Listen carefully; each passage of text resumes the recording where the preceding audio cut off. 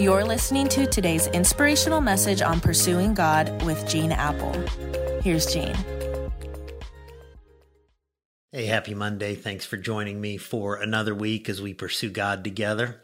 And what an amazing launch we had this weekend to the At the Movies series on all of our Eastside campuses. It was Back to the Future, Back to Church weekend, online services rocked also. And I just hope you'll keep inviting friends.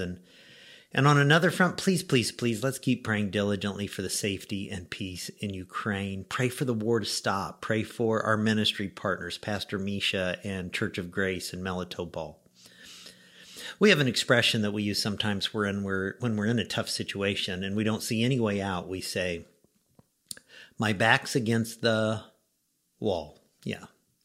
We've all had those not fun times in our lives where our back's against the wall.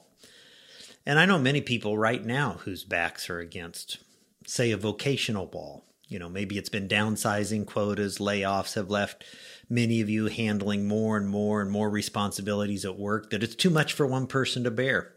Some of you are dealing with an impossible situation in your career or the unpredictable marketplace. For many, it's the lack of work, the lack of opportunity that has your back against the wall. So vocationally speaking, you feel like your back is against the wall and there are no more options, no way out, no place to go. That's pressure. There are some of you whose backs are against a relational wall right now. Maybe you're stretched thin and you can't figure out, how to have enough time in your day for the relationships that matter most to you.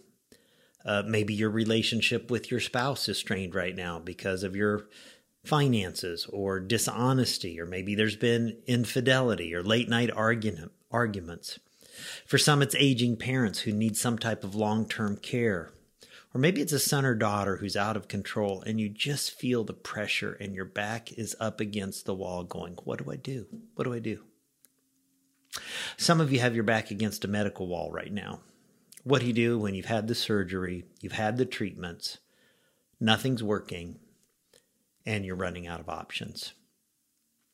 For some of you, it's an educational wall that you're up against. You didn't get accepted to college or the grad program you were hoping to get in. You're a senior in high school, senior in college, and you don't know what's next. And you say, it's like my back's against the wall. Probably just as I've been talking for the last few moments, maybe you figured out why you're tuning in today.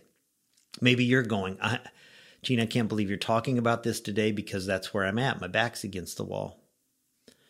This week, we're going to unpack a passage from Exodus chapter 14 in the Old Testament. It's so familiar to most of you, I don't even need to read it all because you already know the scene.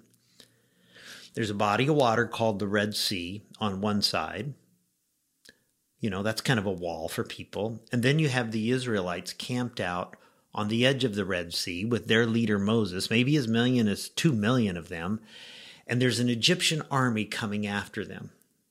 It's only been a few days since the 10 plagues and the death of the firstborn in their households, but the Egyptians are now heading toward the Israelites in full force to recapture them.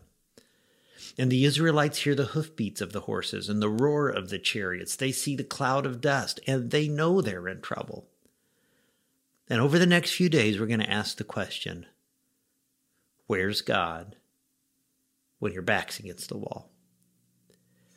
Friends, if you're feeling like your back's against the wall in any area of your life right now, I just hope you'll stick with me over the next few days because I'm going to share with you some practical tools to help you shift your focus away from your circumstances and toward a God who is crazy about you. Can I pray for you today? God, I pray for everybody within the sound of my voice right now who feel like I've been talking just to them, whose back's against the wall. And God, we realize we're not the first ones, and I pray that we'll learn from the Israelites this week of how you can move in what looks like impossible circumstances. And God, we pray for the people of Ukraine, many separated, many refugees now in other countries. God, they feel like their back's against the wall. We pray that you'd bring peace and restoration and do it soon in Jesus' name. Amen. Amen. Hey, catch you back here tomorrow.